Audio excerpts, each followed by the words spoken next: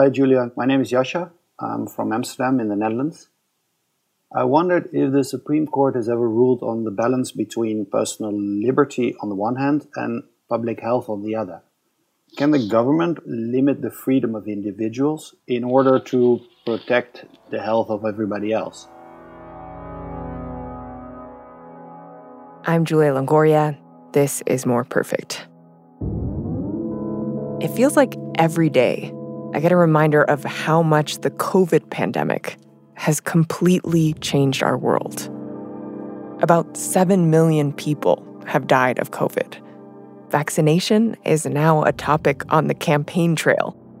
So I've been thinking a lot about this question a listener posed to us, about the balance between our individual freedoms and our health. And it's a difficult question and one that really interests me personally because I strongly believe in both. I believe in personal freedom, in liberty, and the right to make your own choices in life. That's like a core value to me. But so is health and safety of everybody around me. I would really like to know whether the Supreme Court has ever ruled on this and whether they have been able to balance or find a balance between these two rights, and if so, how and where.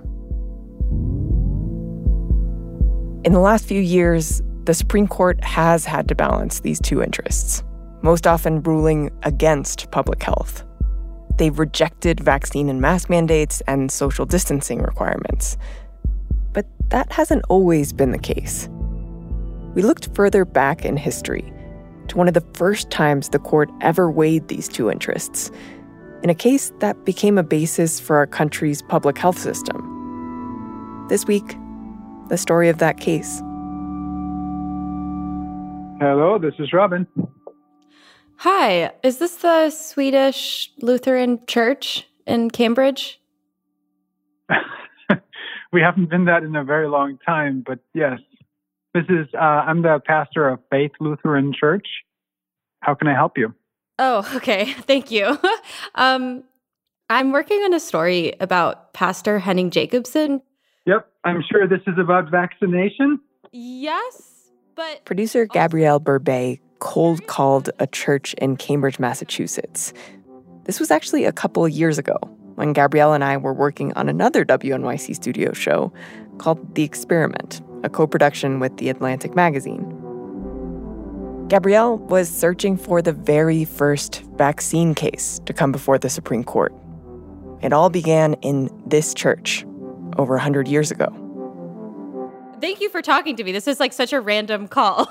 Sure, no. I love this kind of stuff. Where the current pastor picked up the phone. Are you in the church now? Yeah. This is our organist practicing. I just put on my mask. We have a very talented organist. Here, listen.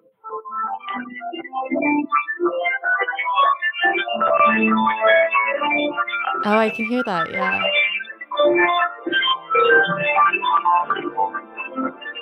The original pastor of this church was a guy named Henning Jacobson, who took a personal and very public stand over vaccination in 1902. What are you seeing right now? I see two portraits of Henning Jacobson leaning against the wall. He looks like he's got like wild hair and a wild beard, kind of. I think he was kind of like a fire and brimstone sort of preacher. He's dignified, I would say. Dignified. Sort of asking, what are you going to do with me? And I'm like, I don't know, Henning. I don't know, man. I mean, it's almost a little bit unfortunate that, the thing, if you Google his name, the first thing that pops up is Henning Jacobson versus the state of Massachusetts, which is in some sense, I suppose he was the first anti-vaxxer.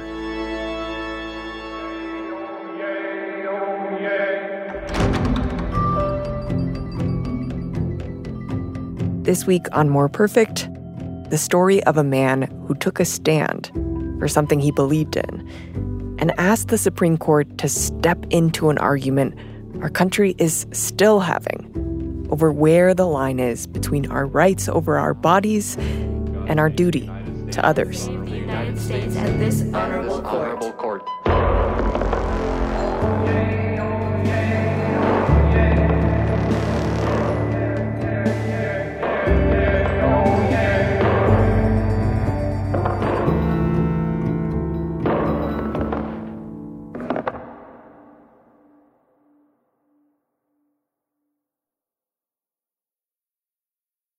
More Perfect is supported by NetSuite.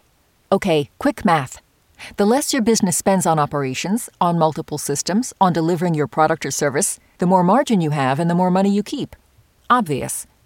But with higher expenses on materials, employees, distribution, and borrowing, everything costs more. So to reduce costs and headaches, smart businesses are graduating to NetSuite by Oracle.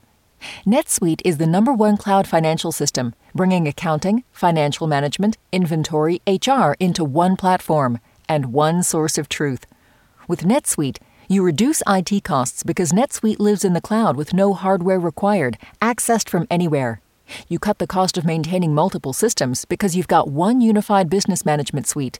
And you're improving efficiency by bringing all your major business processes into one platform, slashing manual tasks and errors. Over 37,000 companies have already made the move, so do the math. See how you'll profit with NetSuite.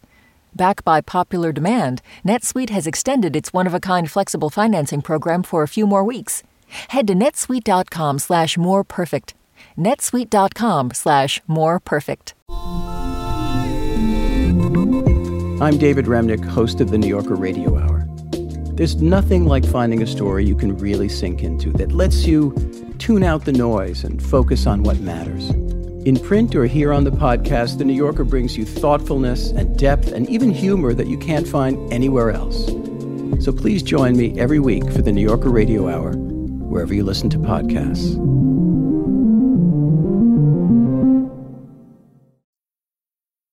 This is More Perfect. I'm Julia Longoria. We're back with a story we reported back in 2021. We revisit a Supreme Court case from over a century ago, brought by a man some might call the original anti-vaxxer. I once got a call from Swedish public radio. Did you know there was such a thing? I didn't. Being the current pastor of a church founded by an anti-vaxxer is a bit of an odd thing for Pastor Luchahan. Am I saying that right, by the way? Luchahan? Yeah. Cool. It's German. Because of the history, people call the church with certain expectations. I think they called me thinking that ours was like a anti-vaccine church or something like that. And I'm like, sorry, man, I have to disappoint you. Like, we had a flu shot at the soup kitchen at our church just the other day. The story of the Henning Jacobson's case has this weird quality about it, where people keep reaching back to try and find some kind of meaning from the life of this one anti-vax pastor. So if we were going to do the movie in your head of how Henning's life went, how does it start? Let's see. With the little knowledge I have to figure out a movie. The movie would have to start in Sweden. The movie would start in Henning's boyhood, in 19th century rural Sweden, in a town called Illestad, which is a remote community settled near a big blue lake surrounded by rolling plains. If you wanted to focus the movie on what he is most famous or infamous for, which is the Supreme Court case, then a Hollywood movie would probably start with him sweating and in pain, having his first bad experience of the vaccine. Henning first got vaccinated in Sweden when he was 6 years old. And then he carries that memory into his later life. And then I imagine him coming to this country, wide-eyed, 13 years old, and sort of being struck by the diversity of America. Then he ends up going to college and seminary. All I know about him is from the few records we have here at church. It's really not much to go on. You know, you should really talk to a historian. Can you introduce yourself? Sure. I'm Michael Wilrich. I'm chair of the history department at Brandeis University, and I'm the author of Pox, An American History. Professor Wilrich has his own version of the Henning Jacobson biopic. I would open with him going down to the docks in Boston. A grown Henning Jacobson would take frequent trips from his home in Cambridge down to the city of Boston. Waiting as immigrant ships came into the harbor, meeting the Swedish immigrants who came off those ships and finding jobs and housing for them, and basically being a kind of working class minister. he just worked on building this community of people from scratch, gathering people together. Pastor Luchahan calls him a sort of community organizer. He founded a church, an immigrant church here, among people who were, for the most part, poor laborers who came to this country not with a lot of money, seeking economic opportunity. In 1901, there's a smallpox outbreak in the northeast of this country. Smallpox was one of the most deadly diseases the world had ever seen at that point. It would result in fevers and oozing sores that would sometimes cover people's entire face and body. It was the same disease that European settlers brought to North America in the 17th century when it killed Native American populations and many, many people. 200 years later, there were still outbreaks in major U.S. cities. And in 1901, Cambridge was in the middle of one of those outbreaks. It was part of this wave of epidemics across the nation. So the city of Cambridge decided to make vaccination mandatory. They're very diligent about it. They go door to door. And I guess Jacobson was sufficiently prominent because of his role as a minister in the community that the chairman of the local board of health came to his door and knocked on his door and, offered / asked / demanded that he be vaccinated. And Jacobson refused. He refuses because he believed that it was his right to refuse vaccination. He's like, nobody can tell me what to put in my body. Part of the reason for that was that he had had some adverse side effects taking vaccines previously, and I think his son did as well. And so I imagine he was probably scared by that experience and he didn't want to live through it again. Was there good reason for people to be scared or skeptical of vaccines? There was pretty good reason. Public health departments would send out teams of vaccinators, very often in the middle of the night, into tenement districts, usually inhabited by, immigrant working class people. They go door to door on these sort of vaccine raids.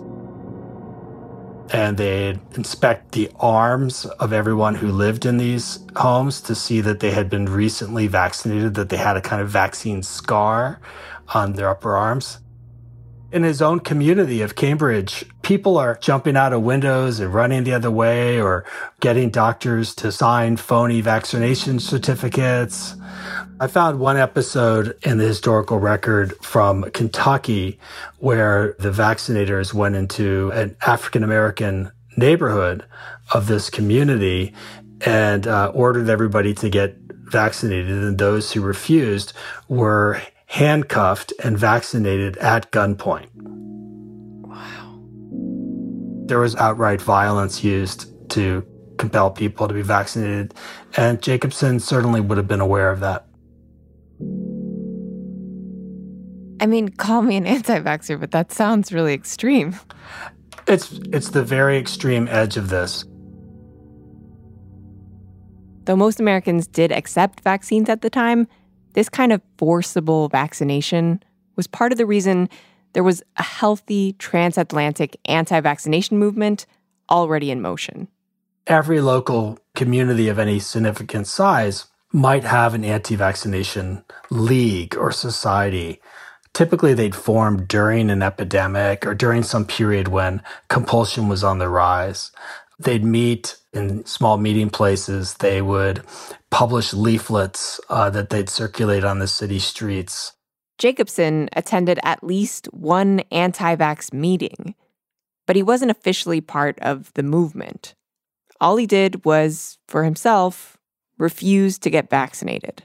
This sort of set this chain of events in motion, in which he ended up being brought before a local criminal court, and the charge was the crime of refusing vaccination. And eventually, a team of lawyers took on Jacobson's case and fought it in court.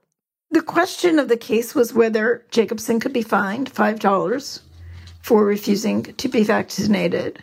To help us understand Jacobson, the case, we called law professor Wendy Parmet. One of my strange pandemic outings over the summer was in search of the graveyard of one of Jacobson's lawyers. She lives in Boston, where she's the director of Northeastern's Center for Health Policy and Law. I think I found what is his tombstone only a few miles away from my house.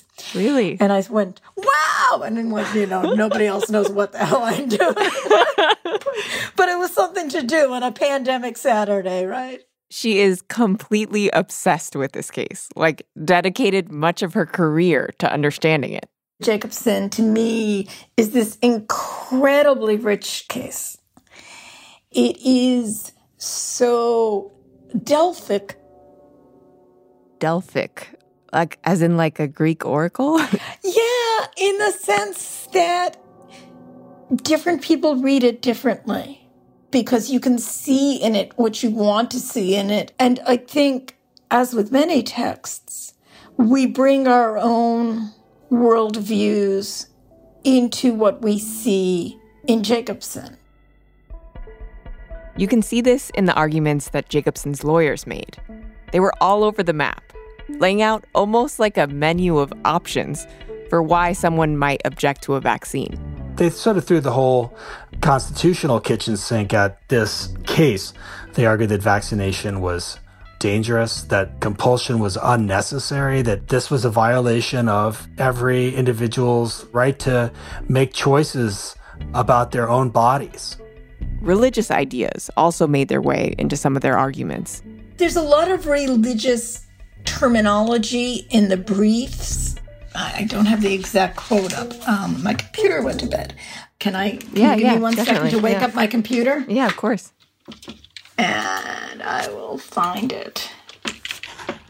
Okay, so this is from the brief before the Massachusetts Supreme Judicial Court, filed on behalf of Jacobson, asked, quote, "Can the free citizen of Massachusetts, who is not yet a pagan nor an idolater, be compelled to undergo this rise and to participate in this new, revived form of worship of the sacred cow?"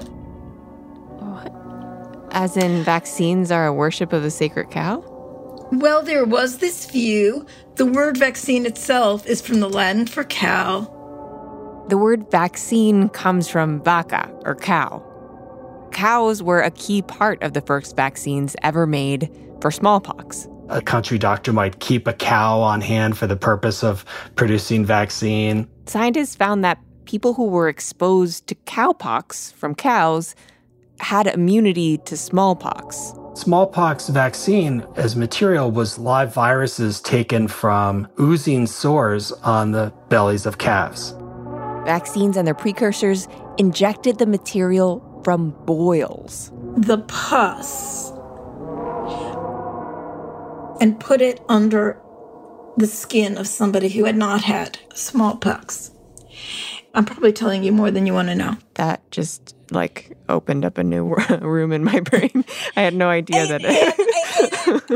And you can find similar language in contemporary anti-vaccinationist websites. It's pagan. You're putting something of the cow in you. You're worshiping the cow in the revering of vaccination. Wow. This fear and anger towards vaccination goes way back. This sense that it is somehow unnatural and ungodly goes way back. These are the arguments that Jacobson's lawyers made to a judge. But the court rejected those arguments. Jacobson lost his case at the local level, and then his lawyers appealed to the Supreme Court. Jacobson is the first case where the Supreme Court took a claim of sovereignty over one's body in terms of medical treatment seriously. This was one of the first times the court was presented with this big question. Where do our rights over our bodies end and our duty to the common good begin? And for Jacobson, the question was, could he be fined for choosing his rights over his own body over his duty to the people of Massachusetts? The court held that he could be. The Supreme Court said, yes, Jacobson, you have to pay the fine.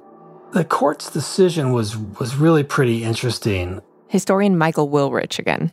The opinion of the court was written by Justice John Marshall Harlan, who was a Civil War veteran. And for him, it was clear that this case was a legitimate exercise of the police power of the state. Smallpox was extremely dangerous, and he insisted that by the same logic that a government can raise an army to prevent a military invasion and can compel individual citizens to take up arms and risk being shot down in the defense of their country, by that same sort of rationale, the government can fight off a deadly disease and demand individuals to be vaccinated, even if it violated their sense of personal liberty or conscience or whatever. When there is a virus or some other disease coming in, personal liberty has to take a backseat to public safety. Pastor Robin Luchahan again. And this is a sticky and tricky thing to argue and to try to get right. And it turns out that he was on the losing side of history there.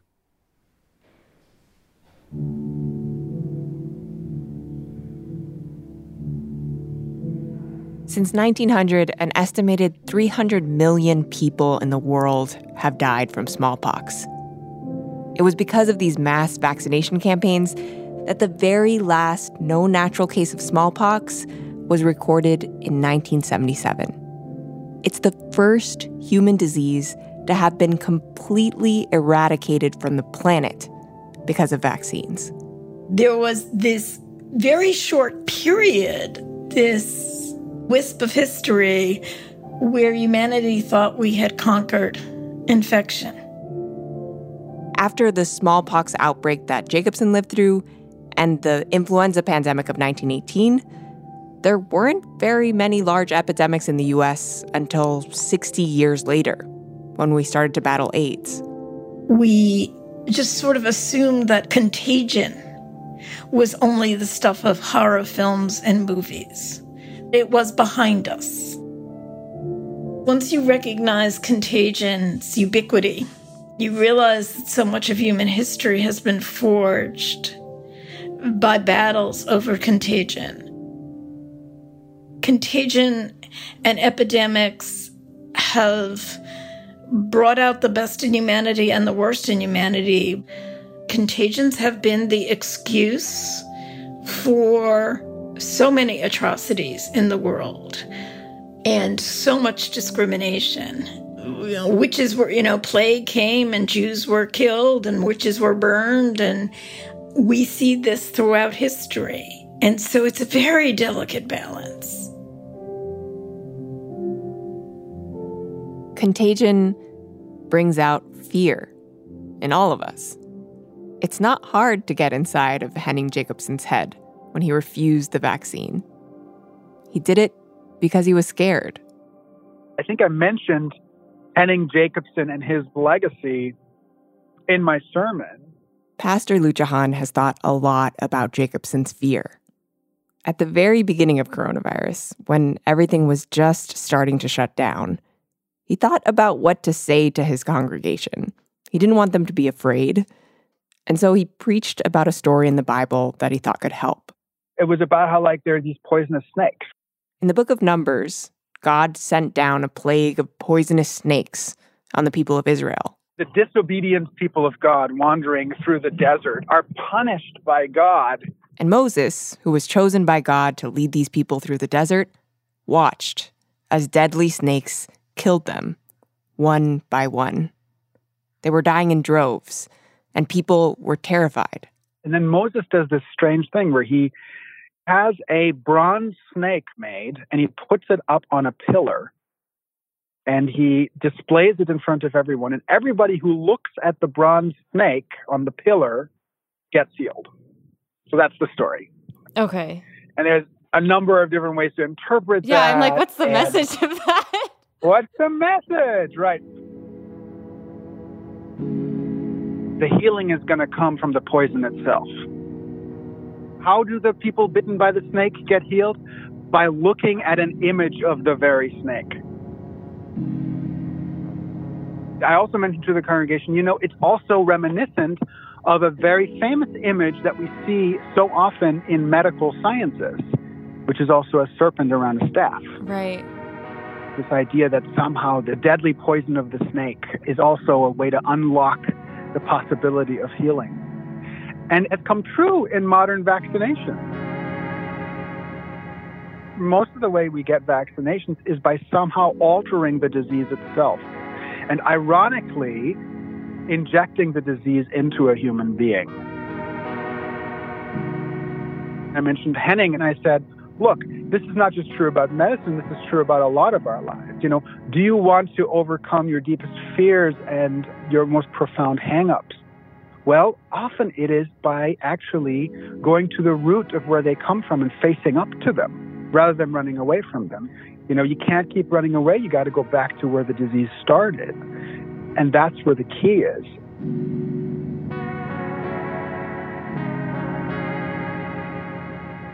The Jacobson case paved the way for governments to be able to require vaccination for kids in schools. It was cited in New York and California to reject people's religious objections to vaccines.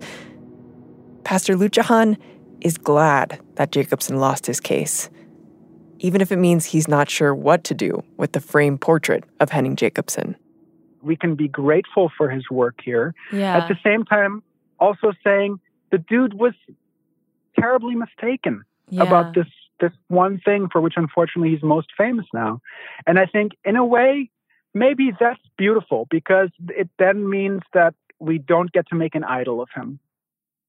We don't get to make this perfect, pristine founding father of him. He was complicated.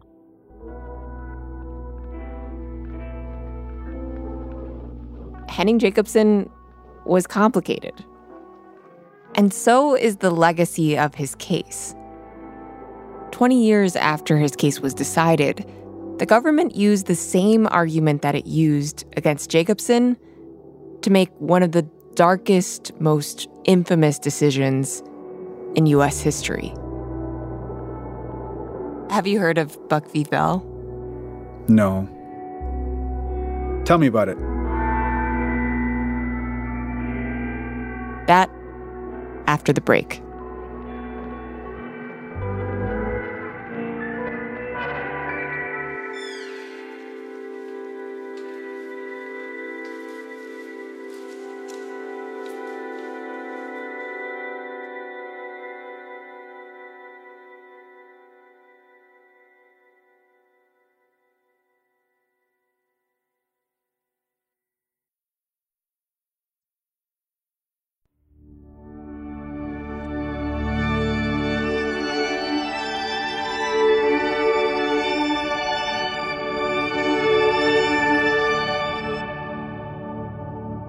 From WNYC Studios, this is More Perfect.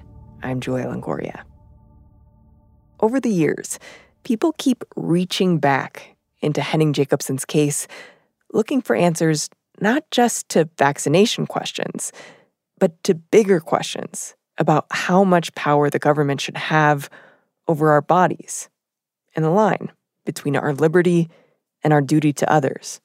It's just an incredibly complicated legacy because on the one hand, you want governments to be able to respond quickly and effectively in the public interest during a deadly epidemic. On the other hand, you want that to be carefully measured.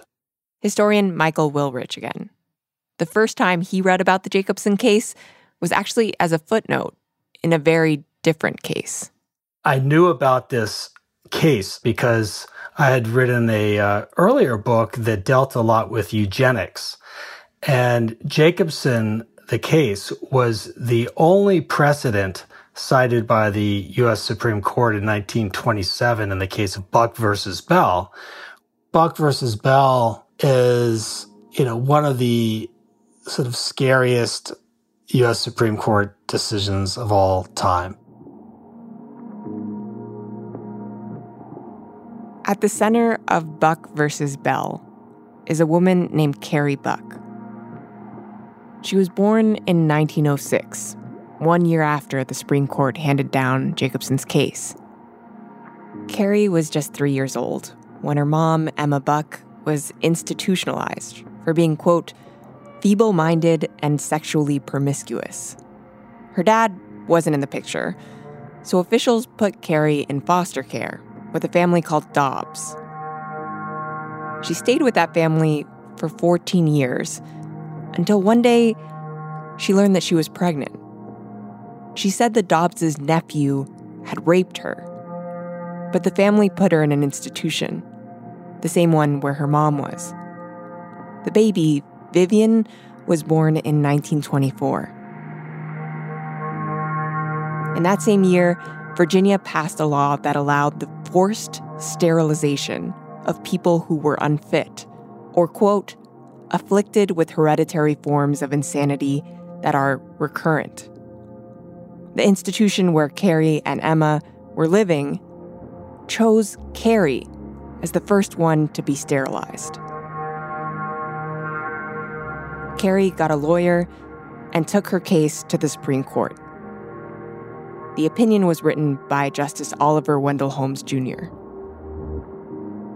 Oliver Wendell Holmes writes an opinion that's just very painful to read today. It's a short, pithy, appalling opinion. He said that, in the most famous line in that case, 3 generations of imbeciles are enough. The court ruled that the state did have the power to sterilize Carrie Buck against her will. It's just a horrific opinion. And his only citation in that case is Jacobson versus Massachusetts. Can you walk me through the logic there? How do you get from, yes, the state can vaccinate you in a smallpox epidemic, to you can sterilize a woman against her will? Well, it's the dangerous far end of the idea that we need to sacrifice ourselves for the common good. This is the eugenicist opinion, and it assumes that her children would be equally degenerate, equally impaired mentally. To be clear, none of this was true. None of this was true about her. To Justice Oliver Wendell Holmes' point of view, Jacobson stands for the proposition that people need to sacrifice their individual, we all need to give up something for the common good. He talks about how the best people are conscripted into the army to fight for the nation, and giving up your fallopian tubes is no big deal. It's the dangerous perversion of Jacobson and Jacobson's callings to the common good and Jacobson's invocation of the social contract.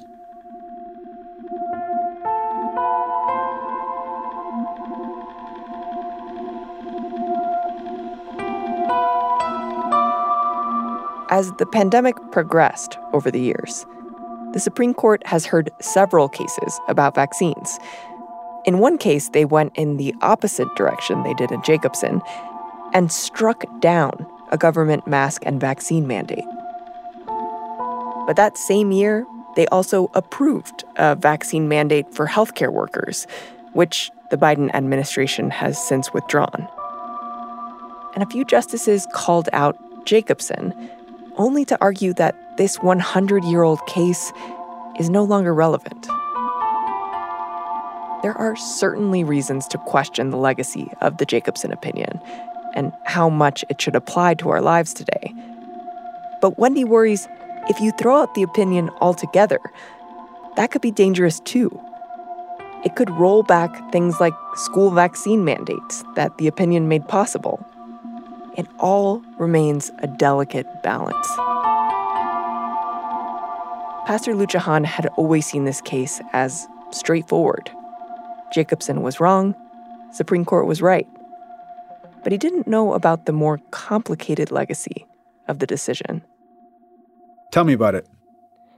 So Jacobson's case was cited in this ruling, Basically, it said that there was a state interest in cutting fallopian tubes of someone. I did hear about this. Yeah, forced sterilization of people who had mental illnesses. Or... Yeah, can I read you a Supreme Court ruling, a little excerpt from the Supreme Court ruling? It says, the principle that sustains compulsory vaccination is broad enough to cover cutting the fallopian tubes. And then it references Jacobson v. Massachusetts. And then the opinion goes on to say, 3 generations of imbeciles are enough. Oh, my goodness. That's heartbreaking. That makes me see his case in a different light, honestly. How so? Because I think movements like eugenics that sort of deny the full dignity and personhood of people who are different in any way is just so obviously, for me, against what society should stand for. You know, I'm from Germany, and so my grandfather's generation was part of the movement that did just that to all kinds of people, dissidents, people who had cognitive disabilities, Jews. We see in many forms of dictatorship that this pattern keeps coming back. Like you want to create this ideal world that doesn't have the undesirables in it. A part of me, I mean, I'm speaking completely personal. I'm not speaking for anybody here. But like a part of me, my basic attitude would be like, I can see how in a pandemic as scary as smallpox or epidemic, as the case may be, that a government would decide, okay, we got to vaccinate everybody. I can see that. I can see that case for public health being made. I, of course, absolutely cannot see a public health argument for forced sterilization of any group of people. And I'm appalled that one could go from one to the other, but I suppose I can see. I suppose, in a sense, it's the same question of personal liberty versus public safety. But then the question is like, who gets to say what public safety is? That's messy. That's real messy.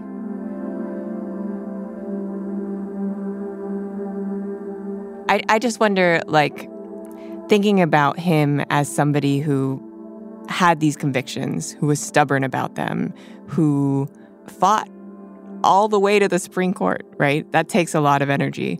That quality is not necessarily a bad thing, right? That's something that we value today. I mean, looking back on that part of his life, what do you think his life can teach us about the sort of legal battles, any battles we're fighting today?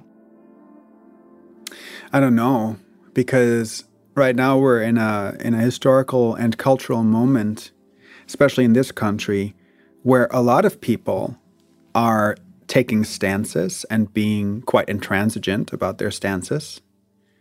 It's very popular right now to die on a hill, as they say, and to be gung-ho about it, and then have all these people online cheering you on as you do. My goodness, if Henning was doing what he did today, how many people would stan him online, right? Like how many people would it be out there just like doing Kickstarter fundraisers for him and all kinds of stuff? I'm almost kind of grateful that wasn't possible back then, because who knows, that kind of stuff can go to your head. That kind of stuff can just totally change the direction of what you originally intended to do. I want to make a case for actually less gung-ho intransigence, less dying on a hill, less stubbornness in defending causes, and more listening, assuming the best about the other person's intention. Try to understand what they're doing, why they're doing it, what they're going through, and then try to make some sort of judgment. And there's plenty little about that happening right now, unfortunately. And maybe that wasn't Henning's strongest quality, but he subscribed to the same confessions and beliefs that I do. And I think that's our task right now, too.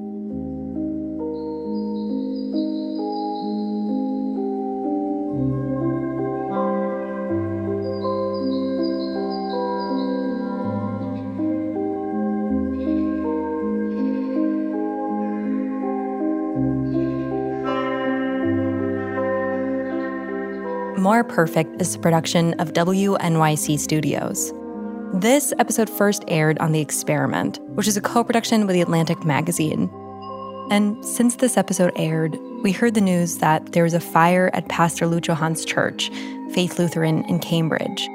He still leads the congregation out of another church building in Cambridge until Faith Lutheran gets rebuilt. This episode was produced by Julia Longoria and me, Gabrielle Burbet, with editing by Catherine Wells, fact check by Will Gordon, sound design by David Herman, and music by Tasty Morsels.